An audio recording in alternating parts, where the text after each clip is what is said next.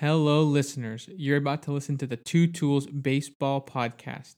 This is a show for any and all baseball fans, and it is led by myself and my co host Travis. I'm what you would call a stats nerd, and my buddy Travis was a total stud on his D3 college team. Our goal is to try to show you how we view the game of baseball, and maybe we'll share a few laughs along the way. So grab a drink, kick back, and join us on this wonderful ride through the 2021 MLB season. Enjoy. What's going on, everybody? Welcome back to the Two Tools Baseball Podcast, coming at you live on Sunday, June 6th here. Pretty interesting week in baseball. Pretty good games going on this weekend with the Dodgers and the Braves, and then also tonight with the Yankees and the Red Sox as they kind of sum up that historic and great rivalry. But on today's show, me and Alex, of course, are going to talk about the pitching side of the week, big names, big arms out there that are just dominating on the mound. We also want to cover kind of the home run race right now that we're seeing. We're getting a pretty interesting race, not quite like the Maguire-Sosa race, but, very nice to see not only two players, but also a couple of other players, and to be also very impressed young players doing what they're doing. We'll get a little deeper in that. Also go over our power rankings. Actually, we've had about 2 months of the season. About almost 1/3 of the season is pretty much done and over with, and we kind of want to talk with what teams are rounding about in our top 10, and then finish off, of course, with some Angels talk. I think we haven't talked for the past 2 weeks about that, but just going over some of the stuff because they're kind of red hot.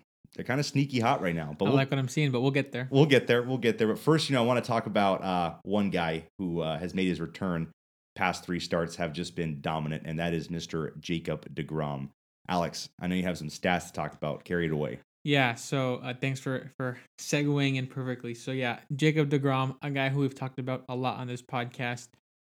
Maybe some of you are sick of hearing it, but honestly, it seems like every outing he has, he continues to add to this legendary start to the season. He's really gone from like, okay, this is an elite start to like, this is simply like historic. So this is actually from a tweet from Jeff Passan, at Jeff Passan on Twitter.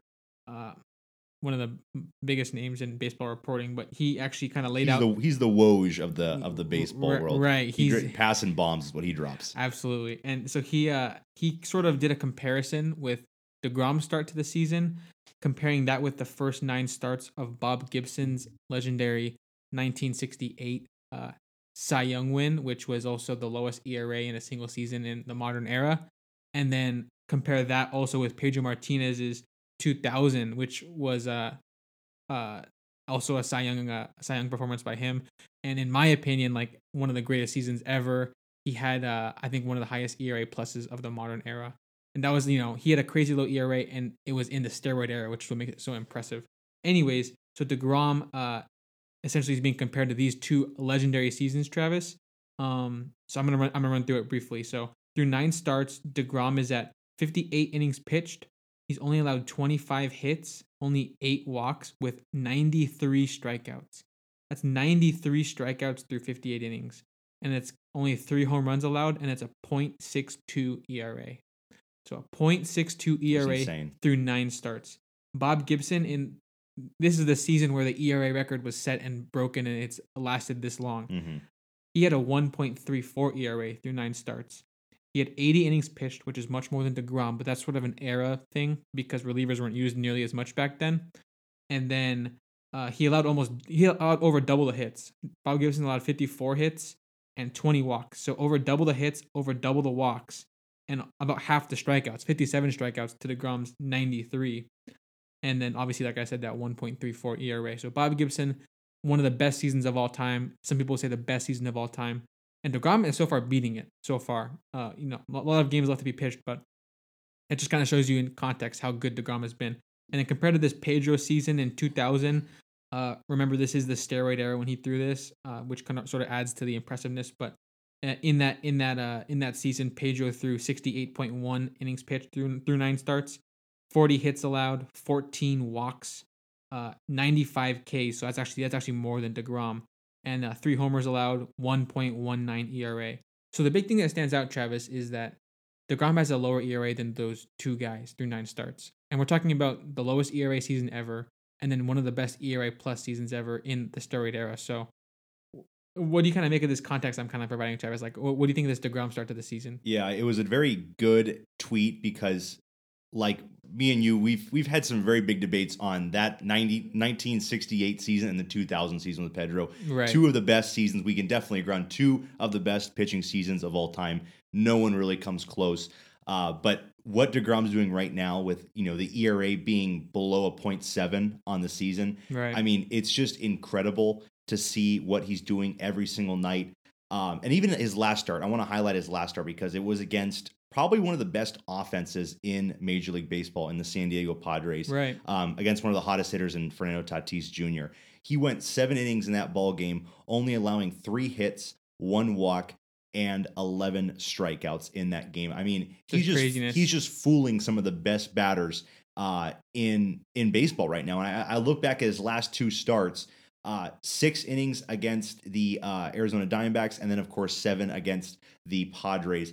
And it's just insane that in those last 2 starts, 13 innings pitched, only 5 hits given up, 19 strikeouts, and only 1 walk. Mm-hmm. Not allowing the walk. He's almost like a Corbin Burns and a Brandon Woodruff put into one person right now. And so he's being very, very good when not allowing walks and hits, as well as also striking out a ton of batters. Yeah. We're seeing just someone who's just better than elite. Yeah. Someone that is on a pedestal of his own right now. I guess to add some further context to the Bob Gibson season as well as the Pedro Martinez season, you can look at through the first 9 games some of the rate based stats. So you're looking at per 9 stats.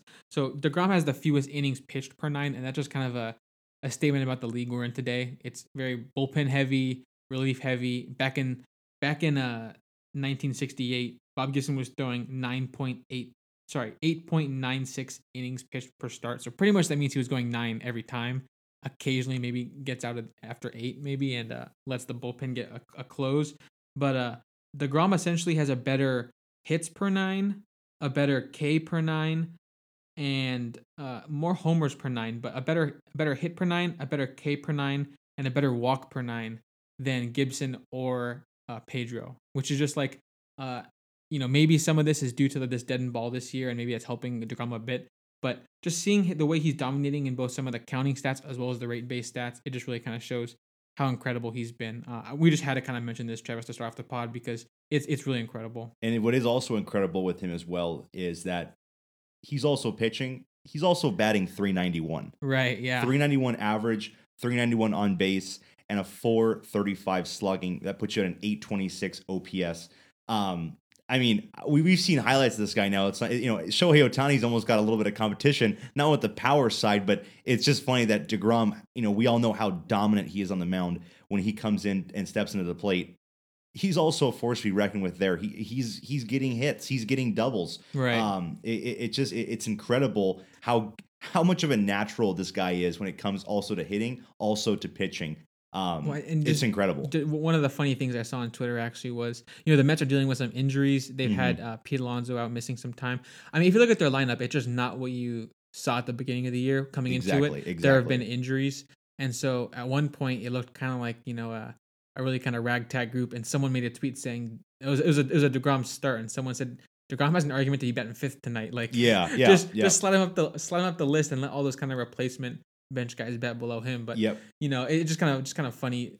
It pretty much a joke, but there's a bit of seriousness to it just based on looking at his numbers. There is, and I remember a couple years ago, I know one good hitting pitcher was Madison Bumgarner, and I remember one game the Giants were playing. I think they were playing the Oakland A's in Oakland, so it was an AL ballpark where the DH was able to be implemented. And I remember that night Madison Bumgarner wasn't starting, but they actually DH'd him and they batted him in the 5 or 6 hole. And I remember his first AB, I think he got a double, and it's just like, these guys are doing it all. I mean, of course, we never thought there'd be a guy this good, and then of course Shohei Ohtani comes to the MLB, and we're just blown away. Changes everyone's expectations for a you're hitting right. pitcher. Yeah. For how dominant DeGrom is on the mound, to be batting .391, to actually be that 9-hole slap hitter, it's just insane. Because I mean, I would be so happy if I was a 1 or 2 batter because now you got someone on base. You can easily gap it and possibly score him. Or if you get a home run, you get a couple RBIs added to your total. But yeah, I mean, we're just watching a freak in Jacob deGrom. I think we said this earlier in the podcast or earlier in the year. He's a Hall of Famer, but he's also elevating himself to be just kind of that above status Hall of Famer when it comes to the pitching side. There's only so many guys that get to this level, but deGrom is just doing insane things. Yeah. Right now, currently, he's first in the MLB in ERA, first in strikeouts per 9, first in WHIP, first in opponent batting average, first in strikeouts per walk, and first in average fastball velocity, which is first among starting pitchers. What can't get the guy to do, honestly? Exactly. Yeah, I think we summed it up. But yeah, more or less, guys, if I don't think this is the case, but if Jacob deGrom is somehow available in your fantasy league, I would trade for him. He's been pretty good for me. I'll say that. But Travis, where should we go next? What do you think? Let's talk about something that probably Jacob deGrom hates is home runs. We'll Right. talk about the home run race right now. Sure. Yeah, I mean we're seeing a very exciting, a very young home run leader race right now as we look at 2021. Right now, Vladimir Guerrero Jr. is leading MLB with 18 home runs. But right on him, actually looking at the stat line, the top 3 are all juniors. Right. You got Tatis Jr., you got Acuna Jr. So Tatis and Acuna Jr. both have 17 home runs and are right on Guerrero. We've seen the past couple of days MLB posting on Instagram or Twitter where, Tatis takes over the home run lead and then you got Acuna. But then, of course, Guerrero hits 2 home runs in a game and we're just like, oh, my goodness, like these guys are just not stopping. They just keep on going. And then, of course, right behind them at 16, you have Adolis Garcia, the rookie for the Rangers, who's just been a very bright spot for that Rangers lineup. Yeah. And then, of course, can't forget Shohei Ohtani's right there behind it. He had a home run last night. And with him, I mean, all guys that are really bursting onto the scene. Tatis and Acuna have been around for a couple years here, but all these guys are essentially fresh faces to the league, exactly, more or less. And Charles, I think we should just have a quick little chit chat about some of these, I guess, young players, specifically focusing on like this 3-man race we're seeing between Acuna, the juniors, Vlad Guerrero, right, and Fernando Tatis. So, you mentioned you mentioned earlier that it's a home run race. It's unlike that of Maguire and Sosa because that's like sort of a 2-man race, and they're both like these veterans who are obviously steroids was a factor there. Yeah, but we're talking about veterans who were established all-stars and like they had like they were established, I'd say, and then now we're talking about these just fresh faces that are taking over the league by storm. These are guys who are Travis. They're like our age or younger than us. Yeah, and they're which makes you think what the hell are we doing with our life? Right, we're in my back room recording a podcast, but these guys are absolutely killing it, and I guess it just kind of demands us to have a little chat about like I guess the future of baseball. Like these 3 guys have a very good chance of taking over the league. I think going into this season, a lot of people would say Acuna and Tatis are like on that fast track to being like superstars, like top 3 players for like a decade. You'd say, but yep. I think Vlad Guerrero, Travis, right now he's actually currently, as of I believe yesterday, I'm not sure if it's still the case. I think as of yesterday he was the leader in all 3 Triple Crown categories. He was the batting champion in the American League. He had the most homers as well as the most RBIs. So thinking about that, like this guy is in there. He's in their tier now. He is established. He's not the same 5-tool kind of guy because he's a first baseman, but his bat is just as good, if not maybe it's even better contact wise. And he's just been unreal. So I guess kind of Charles, what do you think about like the future of baseball being in these 3 guys' hands? Yeah, and I will say with Vladdy, it's crazy when you go on a Baseball Reference and you look at bold and also italicized numbers because that means they're leading in the league and also MLB. And you look at Vladimir Guerrero Jr., it is bold and is italicized throughout the stat line. Yeah. I mean, batting average, on base, slugging, OPS plus, total bases, home runs, RBIs.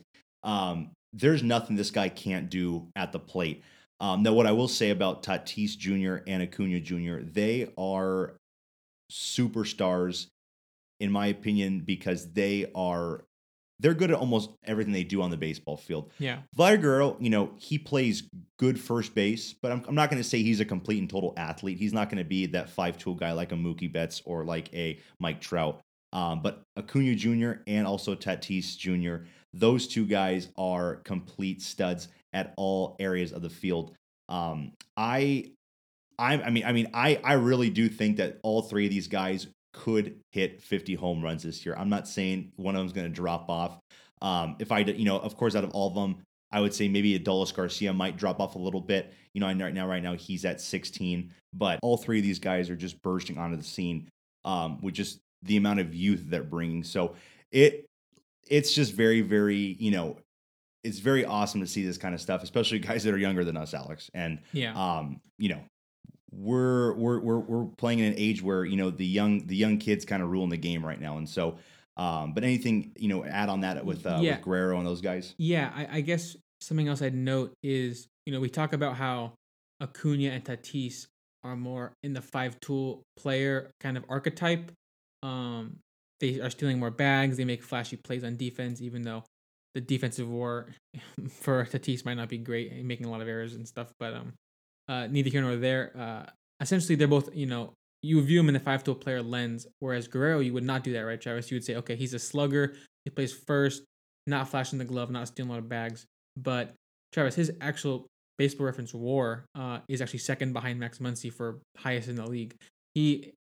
It's almost like saying his bat makes up for his lack of base running and his lack of defense. And he's playing first base, which means also you're going to take a hit in defensive WAR. So I just kind of want to point out that I don't want to get trapped in this whole thing of where like, okay, Guerrero Jr.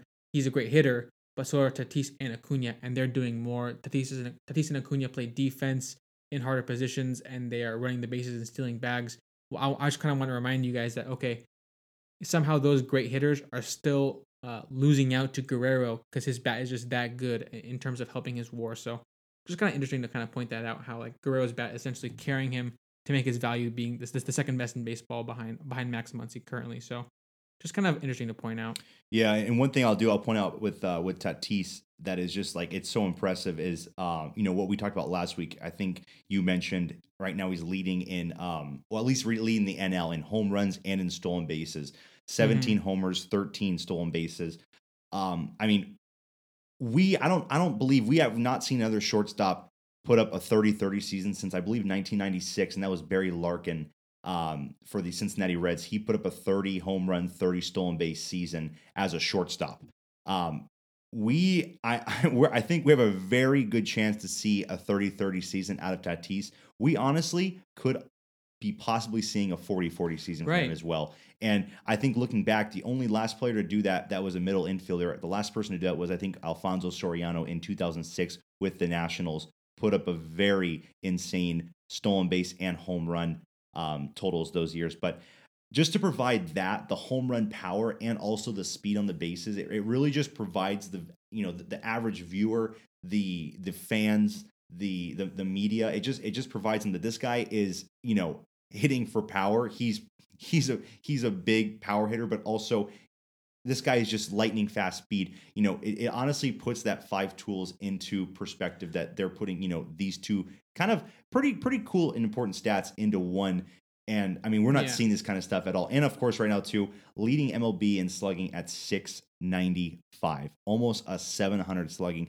When you start talking about 700 slugging, I mean, you got to go back, of course, to Barry Bonds. But if you're not talking at least like steroid era, you got to go back to Babe Ruth days. You got to go back to Lou Gehrig, those kind of days where slugging percentages, legends of the 30s, 40s, 50s, that kind of and stuff, especially him being a shortstop. It is just, I mean, that part of it is what makes it so insane.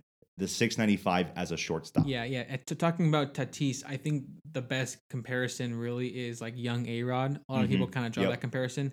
A-Rod actually did have a 40-40 season with the Mariners. Okay. And so that it's interesting that I believe the first 40-40 season was Jose Canseco, and he won the MVP. That's right. And no one that's gotten a 40-40 since has won the MVP, which is kind of funny. It's like if Tatis or Acuna did it, would it really give them a bunch of boost in votes? You would think so, but for some reason voters haven't given it too much credit in the recent times that it's happened. But yeah, in the 90s for Seattle, he did have a 40-40 season, and for a shortstop to do that, it really feels like Tatis and A-Rod are the only two guys even like in that conversation. Like it feels like in terms of combining speed with power, as well as you're playing the one of the hardest, probably the hardest defensive position, excluding maybe catcher, but it's truly incredible what Tatis is doing on the ball field, and drawing comparisons to a great like A-Rod. just kind of, puts him in that special class kind of above a lot of others. So just seeing these young guys sort of make the name for themselves, and like we said, Tatis, Acuna, Guerrero leading the home run race. Just seeing these three young guys sort of like lead the charge here this season, leading in so many stats, and we know it's going to continue based on just how well they're playing. I'm excited to see what they can do this season. Yeah, and pointing out to Acuna, being a center fielder too, not many center fielders with those kind of hitting numbers. You're looking at Mike Trout, Willie Mays, Mickey Mantle, that kind of, center fielders that are putting up those speed and power numbers. So he's providing that sort of perspective for fans as well. And so really, really cool to see these two guys. You're looking at Sosa and McGuire back in 98, they're probably not flashing the leather too much. I know McGuire was playing some first base. Yeah. And so he was kind of like the Vladimir Guerrero Jr. And I know Sosa was playing, I think he was either right or left field, but was not a center fielder. Had a good arm and was a good defender, but, he's not putting up Acuna, defensive numbers. And Tatis is a shortstop. No shortstop besides probably Miguel Tejada back then was, putting up insane power numbers. But it's just insane that we're looking at, these three different players. And honestly, all three guys, it's really cool to see, a first baseman, a middle infielder, and then of course a center fielder. We're getting kind of three completely different positions, put on the same spectrum for home runs. It seems like they could be leading their positions going into the rest of the decade. So it will be, and it'll be interesting because exciting. with Tatis and with Acuna being in the same league, it's going to be a very interesting MVP race. I think right now those two are definitely leading the charge. Right there with DeGrom, honestly, which we already covered. Yeah, exactly. And then probably a couple other guys that are right there as well, but won't be right there probably for very long. These kind of guys will stay there consistently, and then of course Guerrero. We talked to this last week. I think it's just right now it's him and Ohtani. Right now the AL is kind of an interesting league because there's not too many huge offensive names right now that I would point out. With Buxton and Trout missing time, it feels like the race is really narrowed down to Ohtani and Guerrero, 1 and 2 in some order. And it will be a shame because one of those guys is going to win the MVP if it's either Ohtani or Guerrero. And the other guys, it's going to be kind of like, you might never see this again from Ohtani. So that's why I see some voters saying we got to give it to Ohtani because we are seeing something insanely special and unique. And then you'll say, well, Guerrero had an insane year. Yeah. What if he gets Triple Crown? Exactly. That's going to make the voters really have to that's a good thing you point out because that will make the voters lose sleep at night because that will be something that they will have to think about. Yeah. You will not be giving Triple Crown first baseman versus a guy who's an all-star for pitching and hitting. It'd be great if Ohtani has an ERA below 3 and he has 40 home runs. That would be. Yeah. I don't want to imagine versus a Triple Crown winner. I can't imagine that voting right there. I mean, that would be insanely hard to do. But we'll see where this kind of leads off to. But Alex, actually, I want to ask you a question that kind of just prepared for the past couple hours. But this week, we rounded out. It was Lou Gehrig week. Yeah. ALS week, kind of in baseball. Lou Gehrig, an icon in the sport. Absolutely. I've had this conversation with you a couple times, but basically, I just kind of wanted to say, first off, where you see Lou Gehrig on the all-time list. Yeah.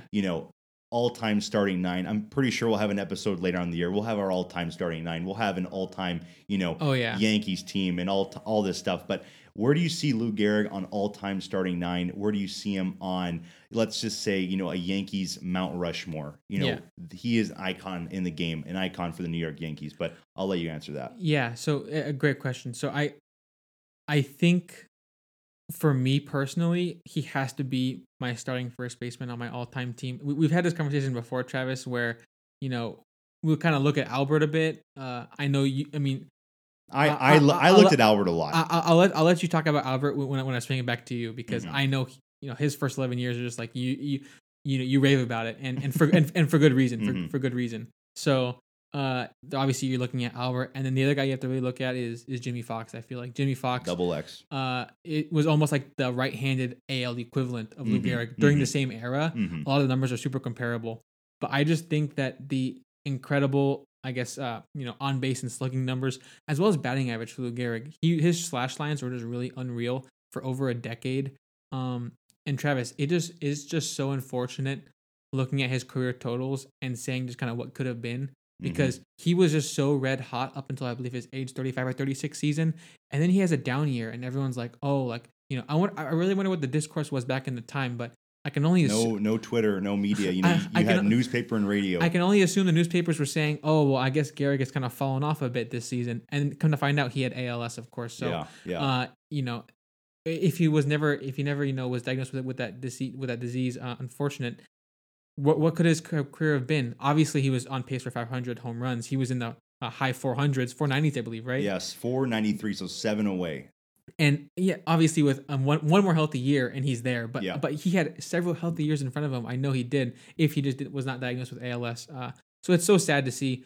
I guess what his career, where he could have ended up in the history books.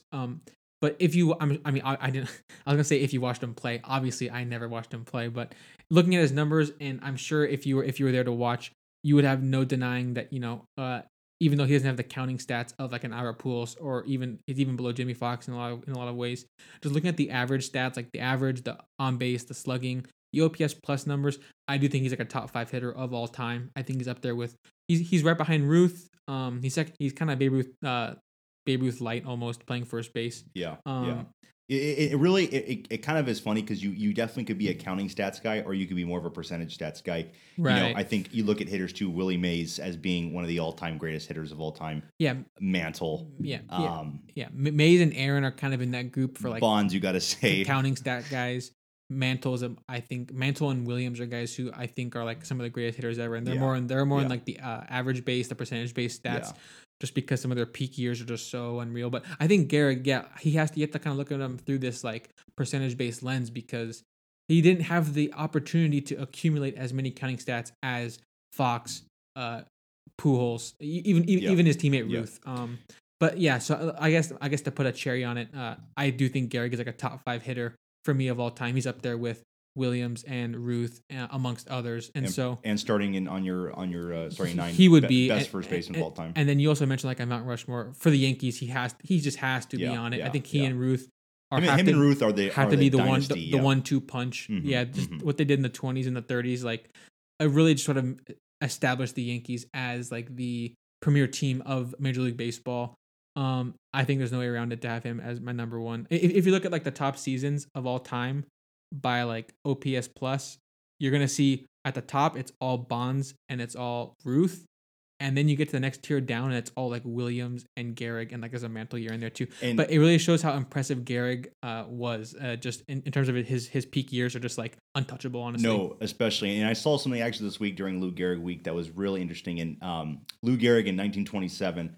52 doubles and 47 home runs. He had 173 RBIs that year. 173. I mean, we only have a couple guys once a year, will reach 130, maybe 140. I think a couple years, Big Papi in 2005 or 6 had 150 RBIs.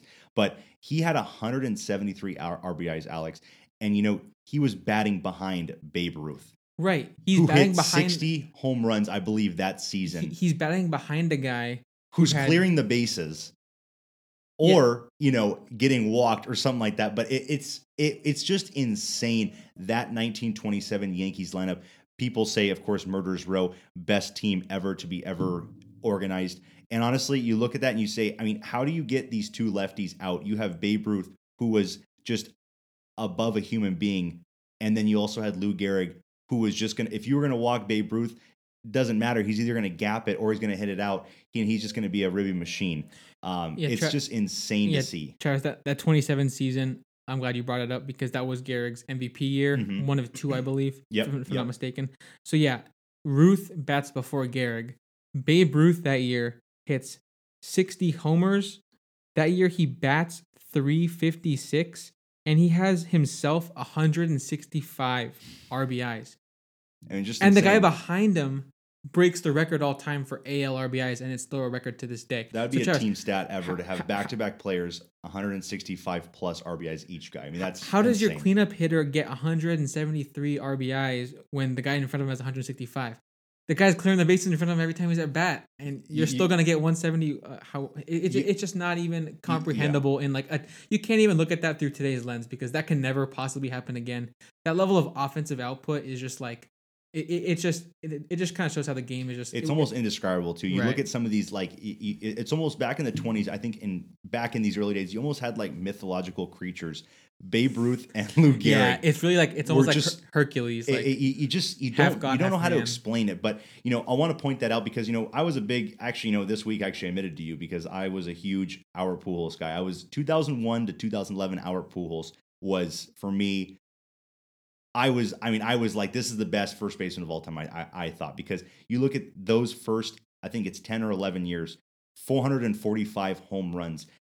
That's only about 40 home runs away from Gehrig's career. Right. And he had that in the first 10 years yep. of his first 10 to 11 seasons. He had that. So I was just blown away by that. The ribbies, he had 1329 RBIs in that 10 years. I think Gehrig only had 1,500 RBIs. So it's just like, he almost put up some of these stats in the first 10 years than Gehrig did in his whole entire career. I think Gehrig still played 17 seasons. Batting average at 325, not as good, but I'm not really not gonna shame him for that, because of course batting averages back then were just, they were insane. 350 was like a good hitter. Now that'd be like, you have the batting title, you are an elite hitter. Yeah. And a 420 on base, a 617 slugging, that puts you at about a 1,037 OPS. But I was just insanely blown by Pujols. And then, of course, this past week, you kind of get, you get some knowledge kind of put on you, and you get to learn a little bit. But I think that one thing, I think I told you a couple of days ago, the one thing that just really stood out was that, you look at the first 10 years of Pujols, and you look at, of course, maybe the first 10 years of Gehrig, they're very similar. They're probably a little bit better for Gehrig, but they're very similar. Mm-hmm. But one thing that really jumped out to me is, of course, you look at the last 10 years of Pujols, and me and you have talked about that too much. The last 10 years of Pujols have been just a headache. Yeah. It's been rough. As an Angels fan, it's just really not what we were hoping for when we signed him, obviously.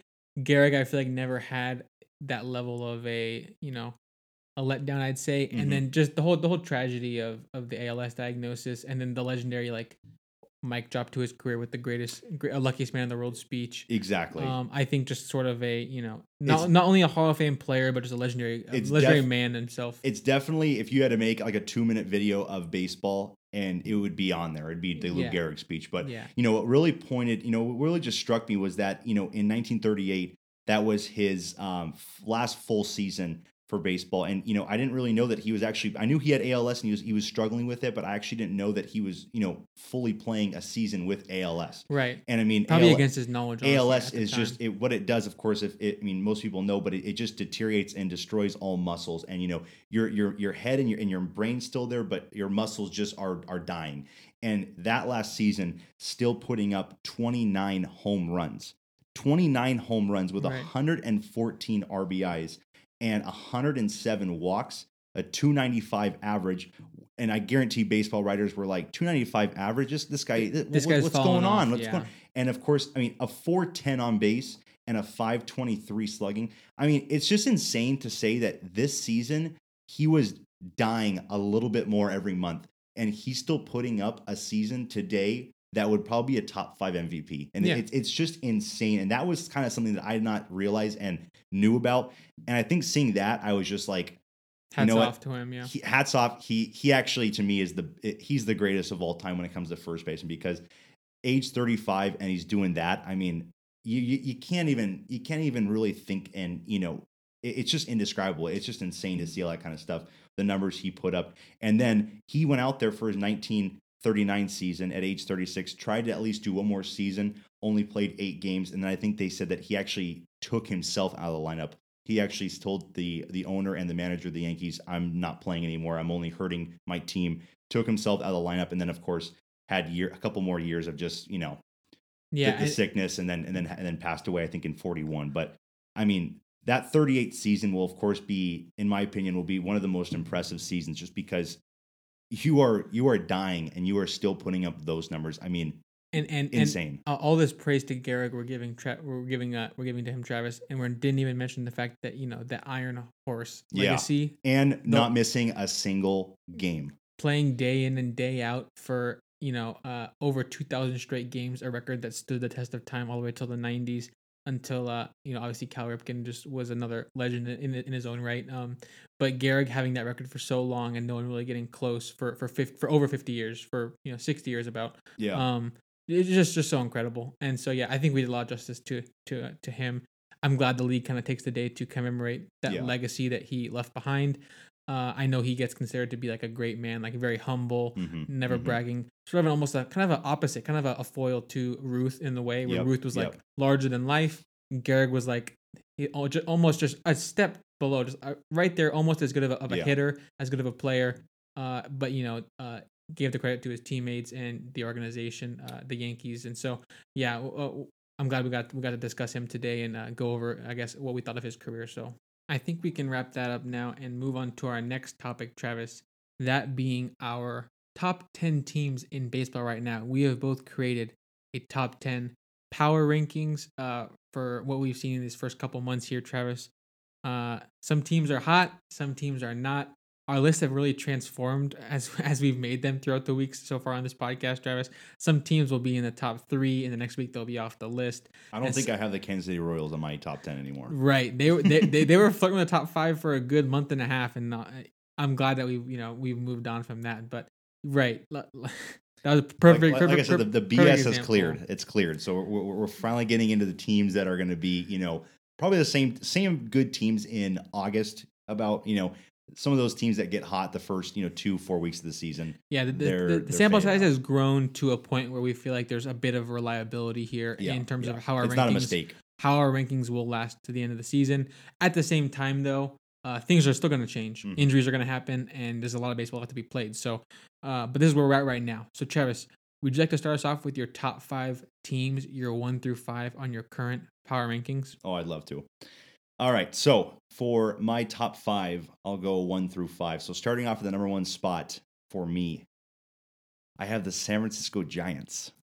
Wow. So I'm not going to cover that too much, but I have I'll go a little bit more deeply in that. I know you're shaking your head over there. I'm kind of spazzing out. that took me by surprise, but but continue. So number 1, I have San Francisco Giants. Number 2, I have the Tampa Bay Rays. Moving to the 3 spot. Going back to the Bay Area, the Oakland Athletics, which pains me to say, but I know you're shaking your head over there again too. Okay. It looks like our lists are a little bit different right now, but I would say that again. We'll talk a little more to that in a little bit. But number 4 spot, I have the Chicago White Sox. Chicago White Sox number 4 spot, and then rounding out number 5, I have the San Diego Padres. So a lot of California teams in the top 5 for me. But I'd love to hear what you got, so then we can discuss and see who's right and wrong. Yeah, we can have a little back and forth. Just to start off, to preview, yeah, our lists vary quite a bit, which is interesting. I'm glad. That's good. We'll have something to talk about. So yeah, I'll start off with my top 5 for my current rankings. My number 1 team right now is the Tampa Bay Rays. Mm-hmm. I have them in the 1 spot so far. My second team, I actually have the Padres. Okay. I have the Padres in the 2 spot.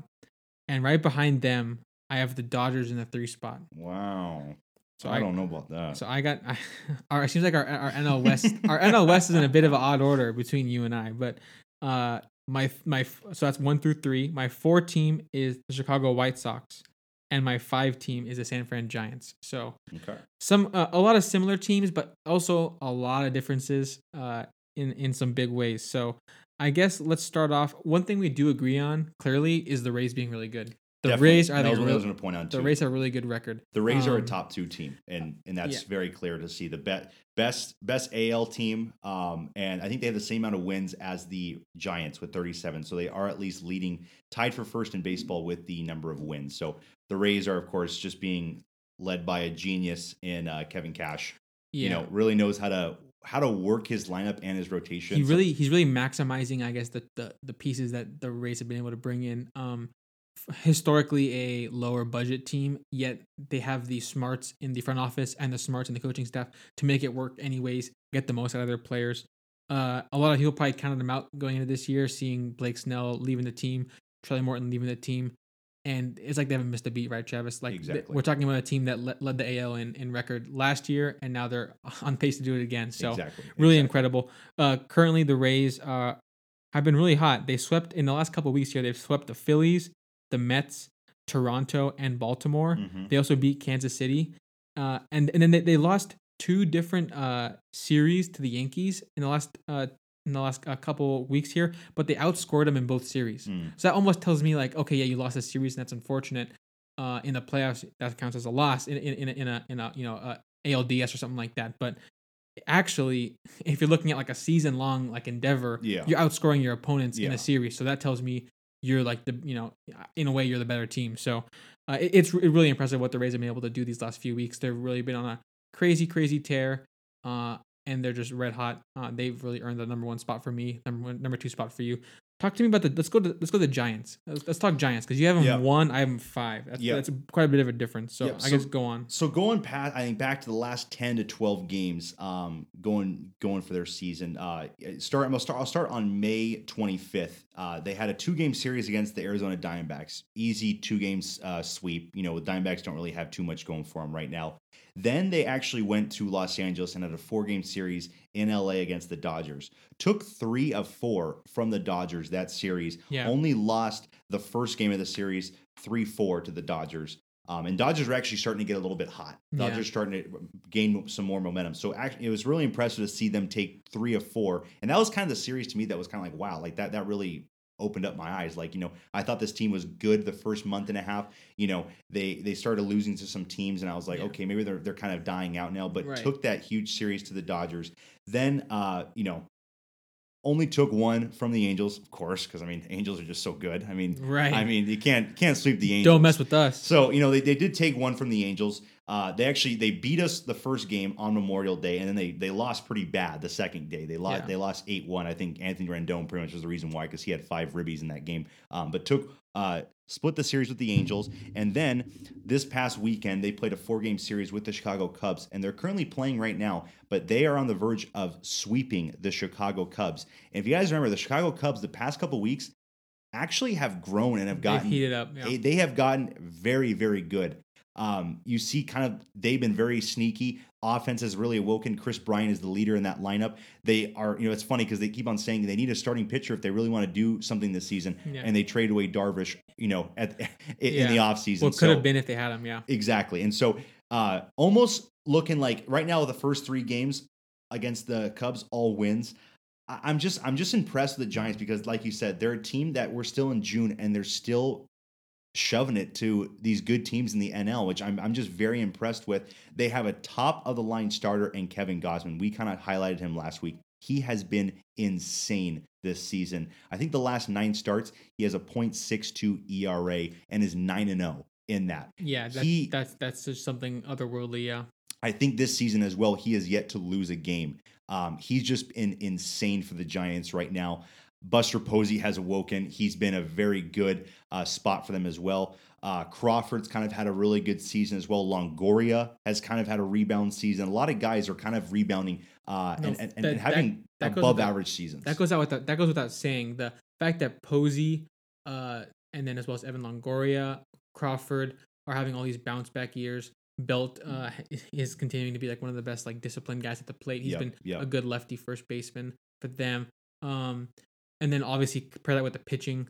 What Gausman's doing right now is more or less no one saw. People know he's a good pitcher, but no one saw this level of dominance coming in the first couple months of the season. He's just been on another level, really right there in the top maybe 3 or 4 in the NL Cy Young race so far. All that I agree with, Travis, but I guess my qualms with them, why I have them down in 5 rather than like a top. You have them at the top, so I guess some of the difference for me comes with the fact that recently they split a series with the Pirates, which one series, not a big deal, but that's definitely not what you want to see. That's a series you want to take and kind of build your lead in your division. And then they recently were swept by the Dodgers recently. That's right. They had the series W that you mentioned as well as a sweep in the other direction. So I guess I just feel like the magic might be wearing off a bit because they've obviously had a very magical start to the first couple months. They have, yeah. I think that the Padres and the Dodgers are finally clicking a bit. Dodgers had that really big dry spell in the first couple months of their season. They lost several straight. And then you're looking at the Padres who have missed Tatis a bit. They've had Grisham out, missed time. Will Myers missed time with COVID. So some of these guys are missing time for the Padres. I feel like once everything is back to normal, assuming it does get back to normal, I think the Giants will continue to kind of slip a bit in terms of their lead in the division. I think the Padres and the Dodgers are, in the right spot to take over the division very soon here.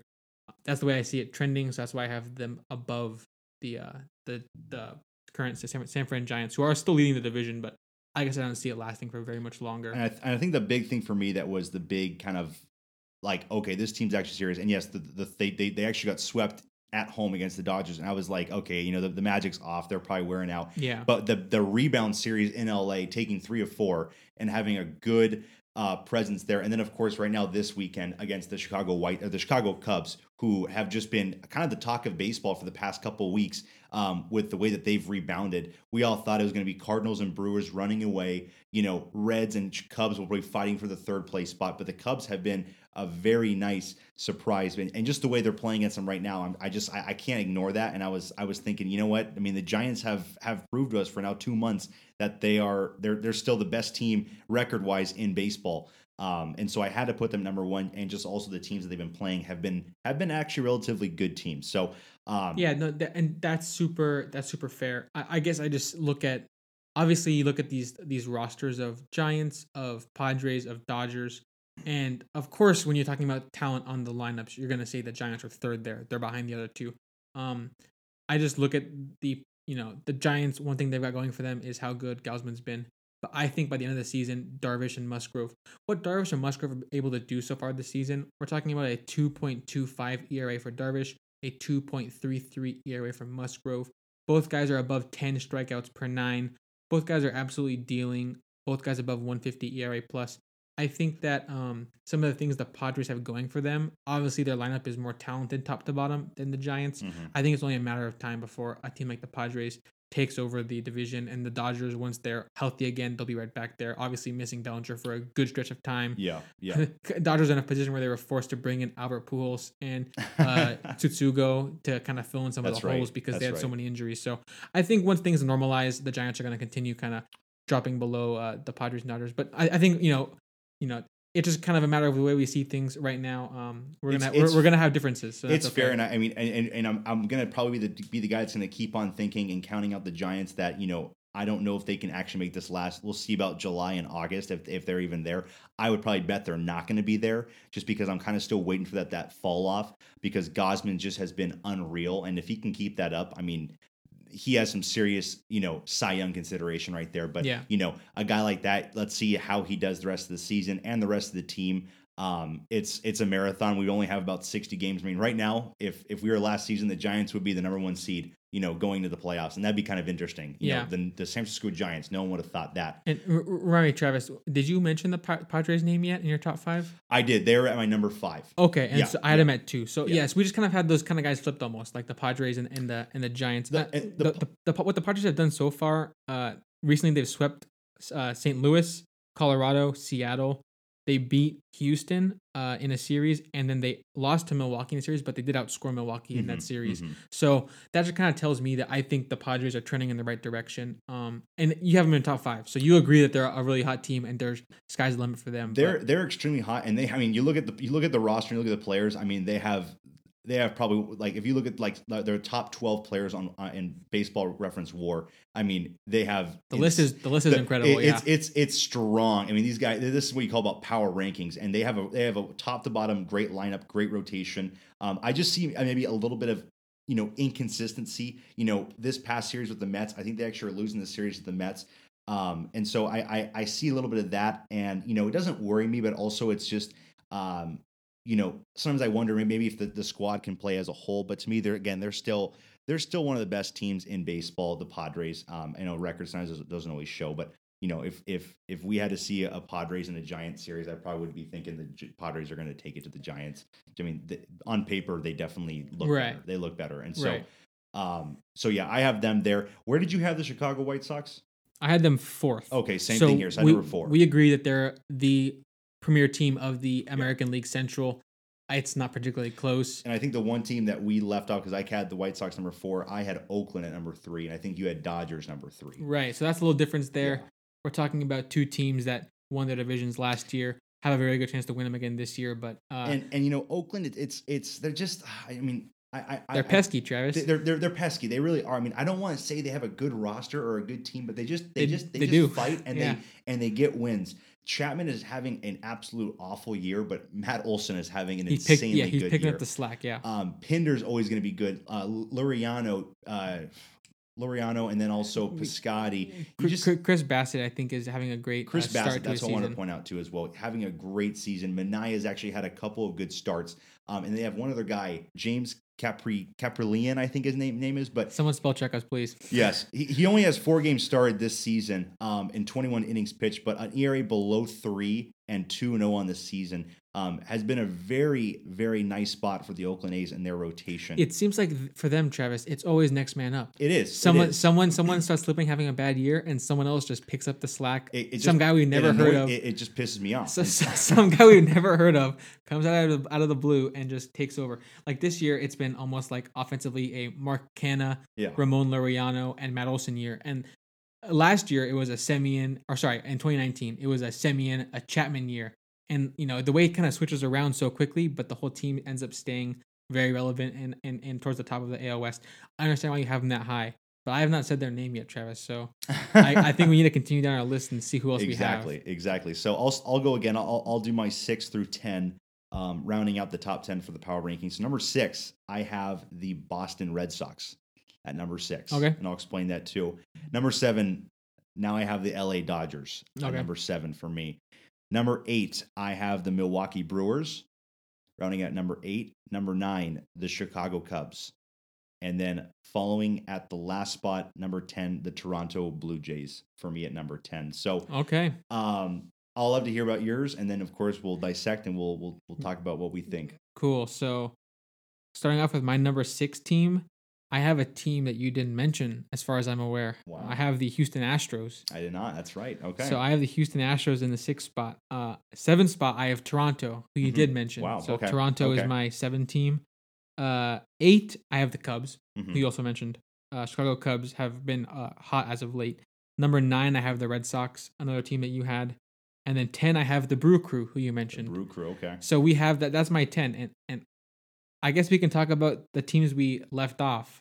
And so we both left off an AL West team, Travis. I never said the Athletics, and you never said the Astros, and they're the 2 best teams in the AL West. So we need to talk about that. Yes. So I guess we'll take it this angle. How about this? Why do you like the Athletics over the Astros? And then I'll say why I like the Astros over the Athletics, I guess. Let's try to take it that way, maybe. No problem. Looking at it, easily you could look at it this way. The A's have a better record over the Astros. I think that the A's, like you said, it's always next man up, and I feel like they have more of a complete team. Looking at the Astros, they of course have a a monstrous offense. The talent level, yeah. A very good offense. The pitching side is good, but I don't think it's as strong as the Oakland A's, the way that they're getting all their production from everybody. I just think that as a complete team and unit, the Oakland A's are a better team. I think that they're more of a sound, just all the guys kind of getting along and clicking all together. Yeah. The Oakland is, like I said, we look at their roster every year, and I think every year everyone's thinking they're a 3rd place team, but they just, of course, always are. It feels like a system they have going. They just have a system. Everyone buys in. They all are having, and they all want to accomplish one thing and one goal. And it just upsets me as a guy that's an Angels fan, and the Oakland A's just bug me because it's just like, how is this team still here? And so, they're just a pest, like you said. But I think that, of course, for me, I have to give them respect that they are always a team that just clicks well together. It's always someone new every night coming with a big hit. Laureano, Olson, Chad Pinder, and then, you also have Mark Canha, who's just having an insane season as well. Yeah. I think also Piscotty is a guy that always comes in somehow to the Angels in the 7th inning and just has like a 3-run homer. Yeah. And it just upsets me so much because it's just random guys like that. Tony Kemp, just some guy that'll flick one in the outfield. Yeah. And then Sean Murphy might get one hit of the game and it's like, it's a 3-run homer. It's at the right time. Exactly. Yeah. It's just like the Oakland A's, man. It's just like, I just don't know what to explain it. And then Chris Bassett will just... And the bullpen will close the door usually with them. Exactly. Yasmero Petit is an insane relief pitcher. Bassett's doing insane this season. Diekman is very good as well. Yep. And so the Oakland A's to me just seem like a more complete team, but the Astros, of course, are right there on them. A very strong offense. They're going to be getting Framber Valdez back in a couple of weeks, I believe. And then, of course, that should be another strong, suit to their pitching staff. I think for that. But yeah, go ahead and say what you want to say about the Astros. Yeah. So I'll guess I'll kind of make the case for Houston here. So recently they have series wins versus both Oakland and the Angels, which kind of tells me, okay, they have kind of a grasp on the interdivision, rivals, and then they were both swept and swept by Texas in the last couple weeks. Which getting swept by Texas is never something you want to have on your I guess on your record there. Yeah. But I guess they made up for it by sweeping them back. So big exchange series with Texas. And they also swept Boston, and Boston had been one of the hottest teams in baseball. They dropped from a top 5 team in our power rankings last week to now they're a bottom 5 on both of our lists. And I think that's in part because they lost some series to teams like the Astros.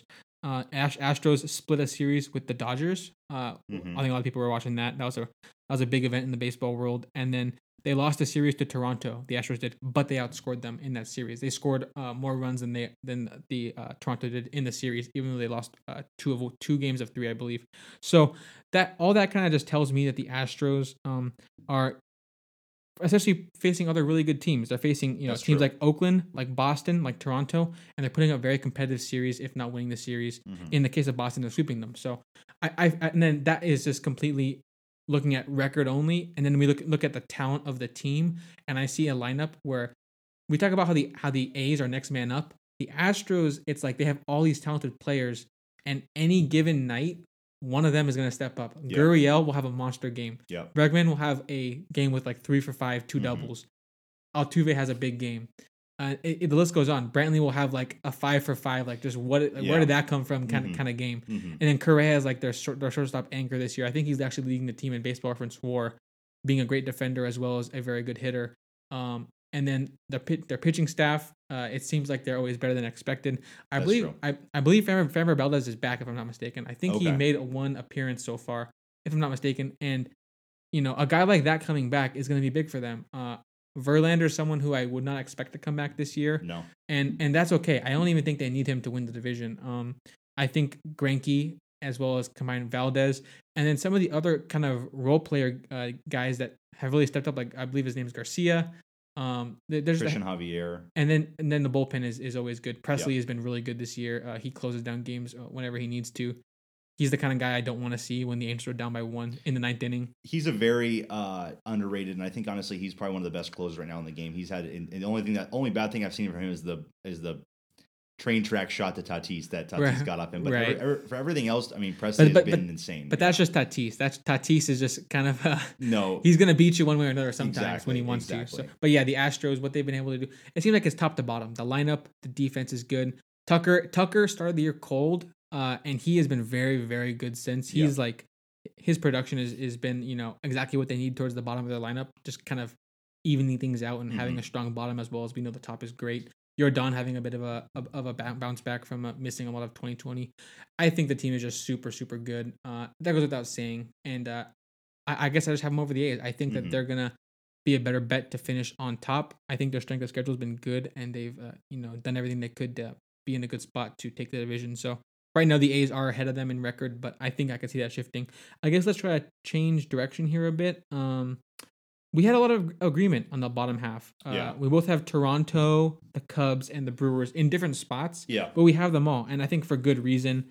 The Brewers have slipped a bit, I think, but their pitching staff really keeps them in it, right? Still elite. Still going to be top. Pitching staff is probably top 2, top 1, in majors right now. So especially looking at the top 3. Exactly. Peralta just had a no-hit bid going to the 7th, I believe. Yeah.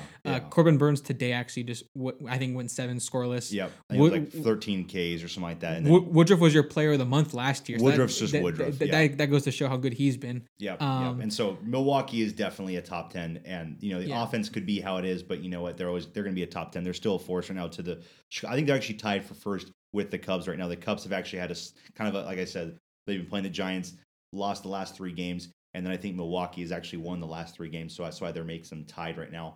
For the division. I'll be honest, I almost didn't want to include the Cubs in my top 10 because I just didn't feel like they're a team that's going to be in my top 10 going forward. I thought that they kind of had a hot streak and it might die out. But Travis, honestly, looking at some of the teams they've beaten, they won a series versus the Padres, versus St. Louis, and then also versus the Nationals, Pittsburgh, Detroit. So some of those teams are not as good as the others. But taking those series against the Padres and St. Louis, that's super big. That's big time. That's true. And it's really been on the back of some pitchers stepping up at the right time. Their bats have been sneaky good. Baez has gotten better over the course of the season. In 2020, he was arguably the worst qualified hitter in baseball in terms of like just his average, his on base, his slugging. It was not good at all. His defense always the strong suit there for him, but he's been better. His OPS plus at the beginning of the year was below 100. Now it's well above. And then a guy like Chris Bryant, who's propelled himself into the MVP conversation, Yeah. honestly, already. Rizzo, a mainstay, has been well above average. And then I guess everyone else kind of doing their job. Contreras doing his job. And then Kimbrel Travis. Kimbrel, quick pause here, quick pause. Travis has always had Kimbrel as one of his most respected closers in history. He loves Kimbrel. Talk to me about what this year for him means for his legacy. 'Cause I thought he was washed. 2019, the Cubs brought him in. I think his first 3 appearances, he blew saves. Yep. Yeah. This year, Travis, he's back. He is back. And actually, he's a guy that we have not covered in our monthly reviews as being, closers, top closers in the game. But he's making his case. Yeah, right now has an ERA .78, 13 saves on the season. 23 innings pitched, 39 strikeouts. So almost like Chapman, almost striking out 2 guys every inning for Craig Kimbrel.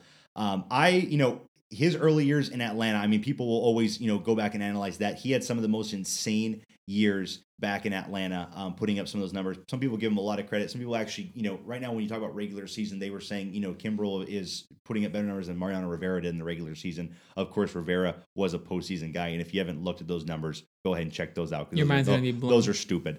And especially in crunch time. But, going back to, Kimbrel back in the early, Braves years, 46 saves in 2011, then 42 the next year, then 50 the next year, then 47 the year after that. He had almost he had 4 straight years for a young guy. Exactly, for a young guy, 23 to 26. Every year is getting 42 saves or more, and so Kimbrel was a guy that I still respect very much. And this season, he is having like you said, an insane bounce back year. 2019 was just a huge downfall, a 6.53 ERA, which was so surprising to see after that 2018 in Boston, with the Red Sox, where they won the World Series. Kimbrel was their everyday closer. He was locked down. Huge in the end, had some huge saves in the postseason. And he didn't get the contract he wanted, so he just kind of waited out for the Cubs. That's and I think it really hurt his 2019. He never got into that groove. Obviously, he didn't have spring training. He didn't even have the first half of the season to get warm. So that was the same thing I think with Keuchel as well, because Keuchel's on the Braves, and he never had that. He missed the first half, and it's just like they come into it. Season's already halfway undergone, and players are already kind of in that baseball mode. Yeah. Yeah. So after that 2018, he goes into 2019, misses time, does poorly. 2020, I think he barely played. Yeah, he only had 18 games, and 11 games finished, but a 5.28 ERA. I thought he was done, honestly. Yeah. I guess shame on me for counting him out. I thought that 2018 was it, and that relievers are unpredictable. Some years relievers they'll just be done, or they'll just have a really bad year, and you really can't see it coming. It's just a result of the fact that they're throwing 50 innings a year sometimes, or in the case of the short season, it's some guys threw 20, 30 innings all season. Yeah, and there's no way to predict how a 20 inning season is going to go. There's so much variance there, and Kimbrel has totally bounced back. I'm glad we went on this little tangent because he's been what the Cubs needed, honestly. An anchor to kind of close out some of these close games, because it's going to be a close division. It's going to be the Cubs, the Cardinals, and the Brewers all in the mix, it seems like. Cubs currently leading. I think the Brewers, I still like the Brewers in the division. No. They definitely could falter if the lineup doesn't pick up the slack. We need Yelich to kind of, Yelich is good, and he's still been good this season so far, but he's not returned to form completely yet. He's missed a lot of time as well. If they get him back and really kick the lineup back, I know the Brewers got a lot hotter once Willy Adames join the team, and I think they can continue sort of on the roll that they're on. But the Cubs have earned to be above them. I think we both had it that way, did we not? Actually it's funny because I had Milwaukee above them just because of the pitching staff and the potential in that pitching staff. It is, and of course I'm a big believer. I love pitching. If you have a strong pitching staff, I think that really elevates you in your power rankings. Just because also I think this last weekend the Cubs have kind of been slipping a little bit, losing to the Giants, and then of course Milwaukee has just been playing like they've been playing. Peralta and also Corbin Burns the last 2 days just been insane. Yeah. And so I had to include Milwaukee a little one spot higher than the Cubs, but they are always, for me when I was making this list, they were going to be neck and neck right next to each other. Yep. No matter where in the rankings they are. And the Cardinals will be in the mix. They will be in the mix. They're too consistent to drop too far out of that list. Exactly. They are just too deep, and they're stacked offensively as well as a good pitching staff. So, NL Central is going to be fun to track. It's going to be a race for sure. Other teams we talked about Boston already. How they dropped down from being top 5. Were they your 6th team? Number 6 for me. Yeah. So they dropped out of both of our top 5s. I think that's fair. One thing I want to point out too is the Dodgers. I know you had a number 3. Oh, yeah. And so I had a number 7. Take me through that just real quickly. Sure. Why you think they're number 3 still? I know you can look at the roster, and that's one thing, and then also them on playing in the field. That's another thing. So Right. Take me through that. Right. So I guess so like we mentioned when we covered the Giants, they beat the Giants and they also lost to the Giants. They swept them and then they lost 3 of 4, I believe. So both those has happened since our last power rankings. Also, the Dodgers beat St. Louis in a series. They're actually in a Game 3 scenario with Atlanta right now. Is that game over? It is over, and they actually lost. So they actually lost 2 or 3 from the Braves right now. Okay, but they did beat Arizona, who has been on a big slump, so it doesn't mean too much. Of course. And they also beat Seattle, who's been on a huge slump. So the strength of schedule the last couple of weeks might not be there, but they are winning games. And I just try to think that they're winning these games with a depreciated lineup. We're talking about a lineup without Bellinger. We're talking about a lot of. But the machines in it. I think your laughs under your breath right now is kind of telling us that was a bit they have the machine batting in the middle of the lineup, so he's batting in the 4 spot sometimes, which is I'm sorry to Dodger fans who have to witness that, some of those grounded into double plays. Or we haven't even mentioned the fact that Albert Pujols almost had a walk-off home run, Travis. That was right. robbed by Tauchman for the left fielder for the Giants, right? Yeah, that's right. The Giants. That must have been a heartbreaker for Dodgers. The stadium went crazy for a minute there, and then against the rival, but yeah, and then it was all for nothing. But I think the Dodgers. We're talking about a team that's performing without Bellinger. I think he is back. He is back now for the past week. I believe, a lot of missed time for him though. That's really affected the way they've been able to win series. McKinstry was super hot early, and he missed a lot of time as well. And then other guys are picking up the slack. Like Urias has really picked up some slack. He's been elite. Bauer's been very good. Buehler's been very good. Kershaw had a couple shaky outings, but overall has been good. I just have a lot of faith in them. I just can't really see a way where they don't finish with a top 5 record in baseball. I just don't see that. I don't see any way around it, honestly. No, Their bullpen is perhaps shakier than before, but their IL list has been long and exhaustive, and they have had a next man up mindset where Muncy is an MVP candidate out of nowhere. A guy like Chris Taylor is honestly, if he was, I heard some frustration with this. Chris Taylor on the All-Star ballot is listed as an outfielder. But if he was listed as a second baseman, Travis, I think he'd be the NL second baseman because his numbers have been honestly unreal. Yeah. But he's not going to be able to make it in the outfield because the outfield's going to have guys like Acuna, Soto, Castellanos, Winker, even his own teammates like Betts. It's going to be tough for him. And that's another thing that actually is funny when you move guys around. Some people. I know the Dodgers like to actually, and that's what we talked about last week with Muncy. He's playing a lot of different positions. If he if he was just a second baseman, he'd be he'd be in the All-Star team. He'd be number base, one, best second baseman now in the game. And it just kind of sucks when you move guys around that you really can't, project them and get them at that one position. It's like, well, is he a third baseman? Is he a first baseman? I don't really know where to put him. And so, but right. I guess to continue on that IL talk, like missing Seager, other guys that had to step up. Lux has stepped up because Seager's missing time. Yeah. Turner's been very good. Will Smith has been good. I just, so many of their guys in the team have been good. And if they haven't been good, I'll just say I expect them to turn it around because that's the kind of team that they have right now. It's just that special of a lineup, of a rotation.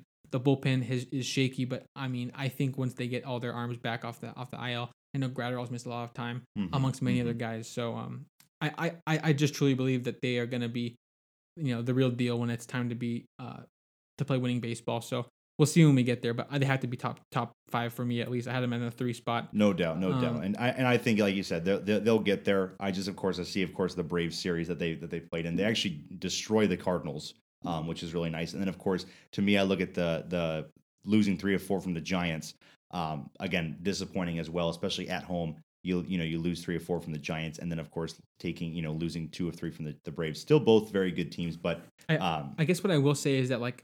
I see different Dodgers starting lineups, right? It'll be afternoon, and I see all the beat writers post lineup for the day, and it's not what you saw in the World Series last year. No, it's not. It's not. You see Albert Pujols batting 5th.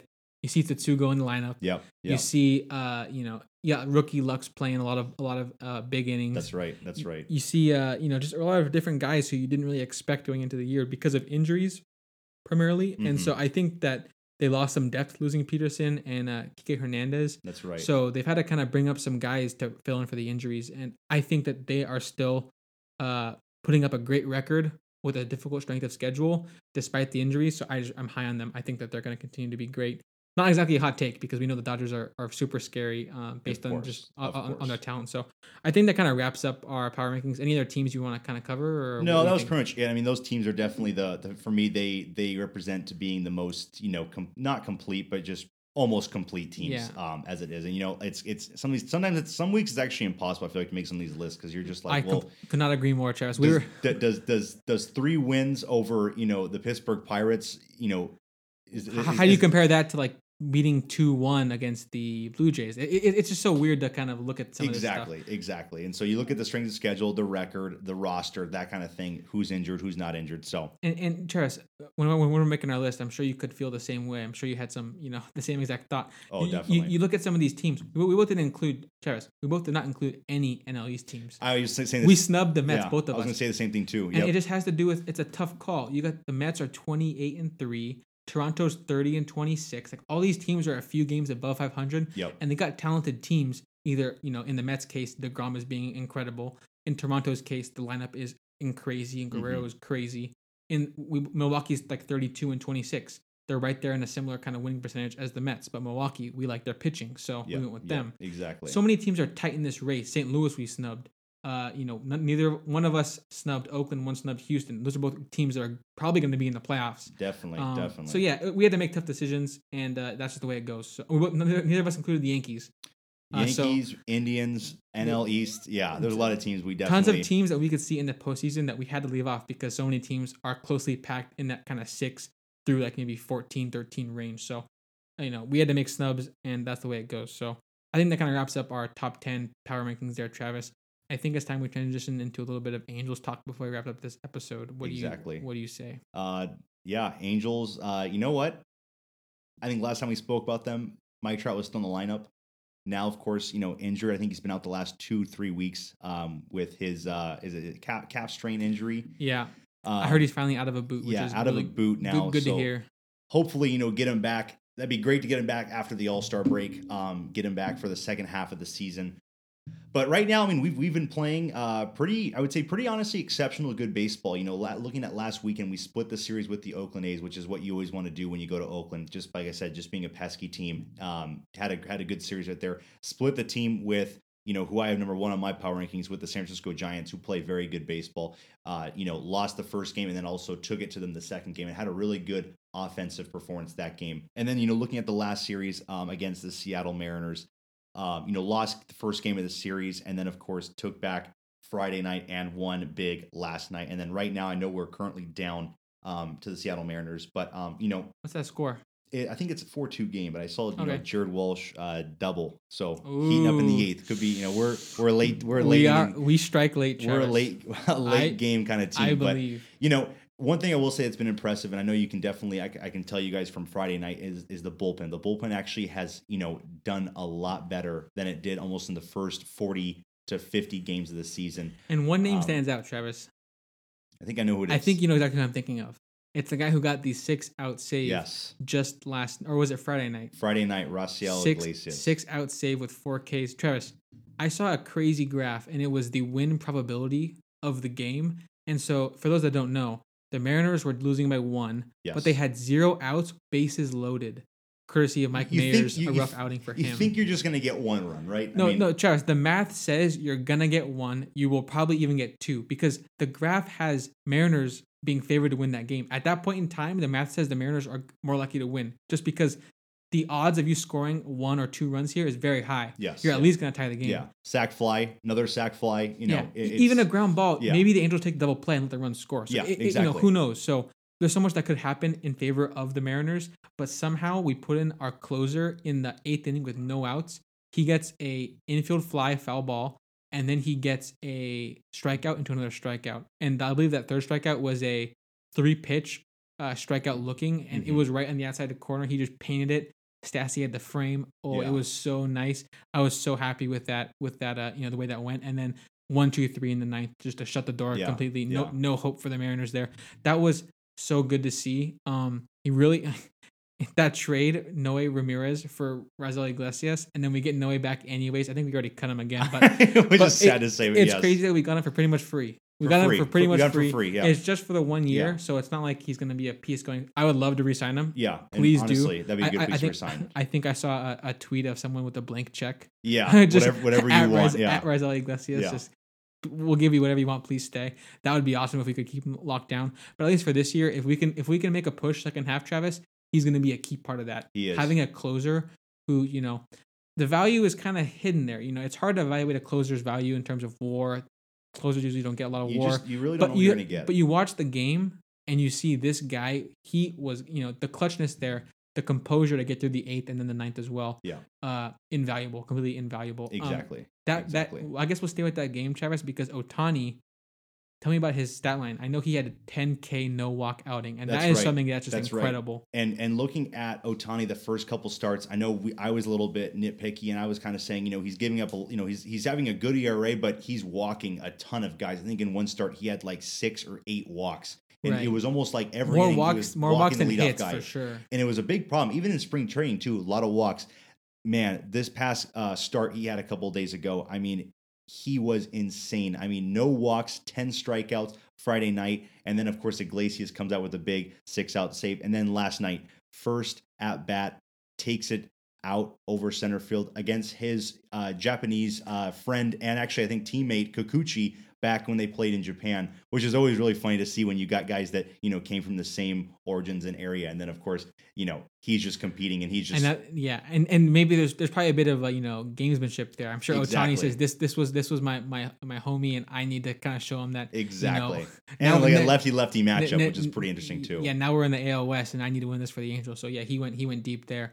But again, it's just continuing the just impressiveness from Shohei Ohtani. And I mean, if with what he's doing now, we knew he could strike out everyone, but with not allowing any walks, and then of course the ERA just continuing to go down and down and down. I mean, yeah, it's a Guerrero Jr. and it's an Ohtani race right now. Yeah, for the MVP for sure, no doubt about that. And I guess Travis, what I will add is that the Angels, they started hot. They had a really big cold streak, and then Mike Trout went out, which seemed like really bad. But one thing I did note that right when Mike Trout went out is that I knew that we had one of the hardest schedules. I think it was like the 4th hardest strength of schedule. Yes. Up to that point when Trout got injured. Playing Tampa, and then the Dodgers, right? Houston, Houston, A's, Boston. It was crazy. Indians. And then, it was insane. And then so White Sox to start off the season, of course. Yes. And then so I knew that once Trout went out, obviously we're gonna miss him, but I knew the strength of schedule lightened up a bit. Just the way things go, the seasons, there's hard months, there's easy months, and recently, the last 12 games, Angels have won 8 of their last 12, and that's a big step. That's something we probably didn't see coming a month ago, based on the way our season was looking. So being 8 of your last 12, I believe right now we're not counting today's game, which is still in progress. I believe we are 27-31. We are one hot week away from being a 500 team, which is if we can be at 500 at the All-Star break in July, that's all we need. I think if we can just get Mike Trout back to a 500 team, that is beyond expectations. I know we can do it based on some of the teams that we got coming up in our schedule. But obviously we got to take care of business tonight. Hopefully we can get this comeback going. And especially coming up this week, home against Kansas City Royals, they're fading out. And then we go to Arizona, one of the, slumpiest just disappointments right now in Major League Baseball. So Kansas City and Arizona, 6 games where you almost look like if we can come out with 4, most likely if we come out with 5 out of 6 wins from those games, well, that'd be awesome. And then of course we go to Oakland, and you know what? It's a hard series, but I always like when we can play Oakland because hey, if we somehow were to pull a sweep or pull a series win, that only helps us with the division. It swings us in a big way. Exactly. And then, of course, after that, we come back home for Detroit. And Detroit is not a very impressive team as well. So you look at the next 2 weeks and the Angels season, I don't want to say it could be turned around, but it could be a very interesting look at the Angels in 2 weeks. Maybe our power rankings are a lot different. And then, of course, we're home for the Giants. We have a couple of off days in late June. And then we start a very tough road series, 3 in Tampa, 4 in New York. Against the Yankees, and so that of course will be a good test. It's going to be a big deal to get out in front of this and to try to get up to a winning record before we get to New York and before we get to Tampa. That way we can kind of get into the All-Star time already kind of in a good spot where we want to be for Trout to come back. Really hope he can be back right after the All-Star break. That'd be perfect. I think we're not in a bad spot. Obviously, we No. wish we were a little bit better off right now, but I think the offense is clicking in a good way. Upton has had a good last few weeks. Walsh is not as red hot as he started, but he's proving that he can be a consistent power bat, even hitting contact as well. Yes. Uh, Would love to see him at the All-Star game. I really hope I mean, so. I know Vladimir Guerrero Jr. is the elite first baseman, but Walsh is. I mean, he's right there with Olsen and a couple other guys in the AL. Yeah, I think it's like Olsen, Gurriel, and Walsh are like the clear like right behind Guerrero as like AL West. These guys are making their arguments for sure. Couldn't agree more. And then yeah, I honestly just think that the team is clicking in a big way. Ohtani is continuing his MVP. And Travis, a big deal. We've talked about the Angels catching situation previously in the podcast. We have Max Stassi back off the injured list. He's spent so much time on the IL. I'll tell you firsthand. I drafted him in fantasy. Mm-hmm. I had to cut him for a while just because he was taking up a spot because he wasn't playing. Yeah, he was on the IL for so long, and then he came back and he got a concussion. He had to go back on the IL again. Mm-hmm. So, you know, having him back, not only is he a better bat than Suzuki, his defense, his framing, it's just well renowned at this point. I think everyone kind of knows Stassi is a sneaky good framer. Yes. Behind the plate, I just feel like I really trust him to kind of control the starting lineup, or sorry, the starting rotations that we bring out there every day. I just trust him behind the plate. So having him back, I think, is actually a really big deal. Iglesias now is back, I believe. Talking about Jose Iglesias is now back in the lineup. Missing him obviously hurts a bit. His bat in the lineup. We had to deal with some Jose Rojas there and some Phil Gosselin, which Phil Gosselin has his moments, of course, but having a more consistent presence is always good. And a consistent, you know, hitting from Ward and Lagares in the outfield, taking over for Trout, and then of course one of those guys playing right field with Fowler, of course, going down for the rest of the year. Early on the season, but Lagares and Ward have been just very nice. These guys, platoon guys being you know, just being put out there, and then of course Upton playing left field, being actually, you know, Upton I think is not very much approaching, but I think he just hit his 13th home run today. He's approaching up there. He's getting up there. He's been hot the last 10 games. So we'll see where that goes too as well. But yeah, I mean, Ward and Lagares, I really have liked the way they've been playing baseball the last couple of weeks. Right, totally agree. You know, their defense has been pretty solid out there in the outfield, but then their bats have been, I guess, more than expected. We kind of thought they'd be bench bats, and you know, with these injuries to Fowler, to Trout, they've needed to be starters, and they've done a good job, in my opinion. And you know, stepped up in the big moments. They're just good quality contributors right now. So they are. The Angels, I think, are, you know, not in a bad spot, and hopefully we can kind of squeeze out this win today. It'd be a big series win versus the Mariners, and then, like we said, a weaker schedule upcoming. I think we have a good chance to do well. Let's hope Ohtani stays hot. And yeah, is there anything else, Travis, you want to cover? I guess nothing else. Yeah, just looking forward to the next 2 weeks to see where we're at, and of course we'll cover guys with you guys, you know, as we go on the next couple of weeks. But hopefully in 2 weeks we can be talking about different power rankings for me and Alex. Hopefully Angels are sneaking in the conversation. But yeah, I guess our fingers are crossed there. Yeah, thanks so much for listening, guys. I think that's about gonna do it for this episode.